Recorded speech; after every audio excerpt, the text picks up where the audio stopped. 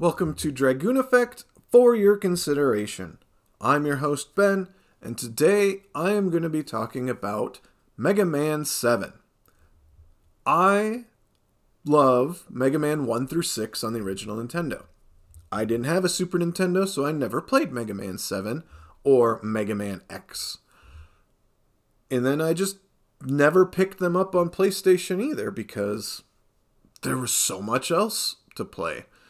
This game is similar to what you would think. You know, you have your various stages, you get powers that are better against other bosses. And some of the bosses are pretty well designed. They're interesting. Their stages are interesting and pretty fun.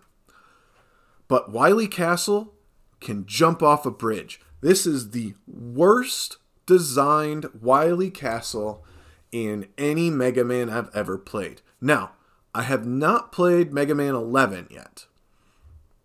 And I don't believe Wily technically exists in the X franchise because it's like 1,000 years in the future. Keep that in mind.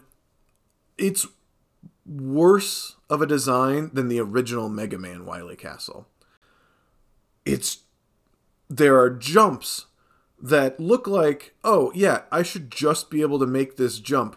No, you have to use your rush coil just to make this jump. They could have made it super high and obvious, but they made it just out of your jump height.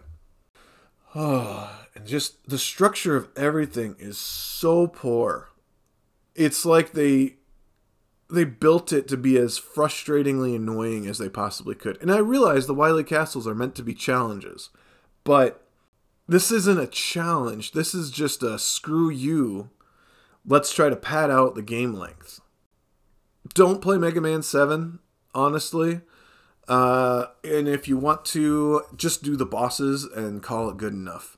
The ending is so weird and dumb.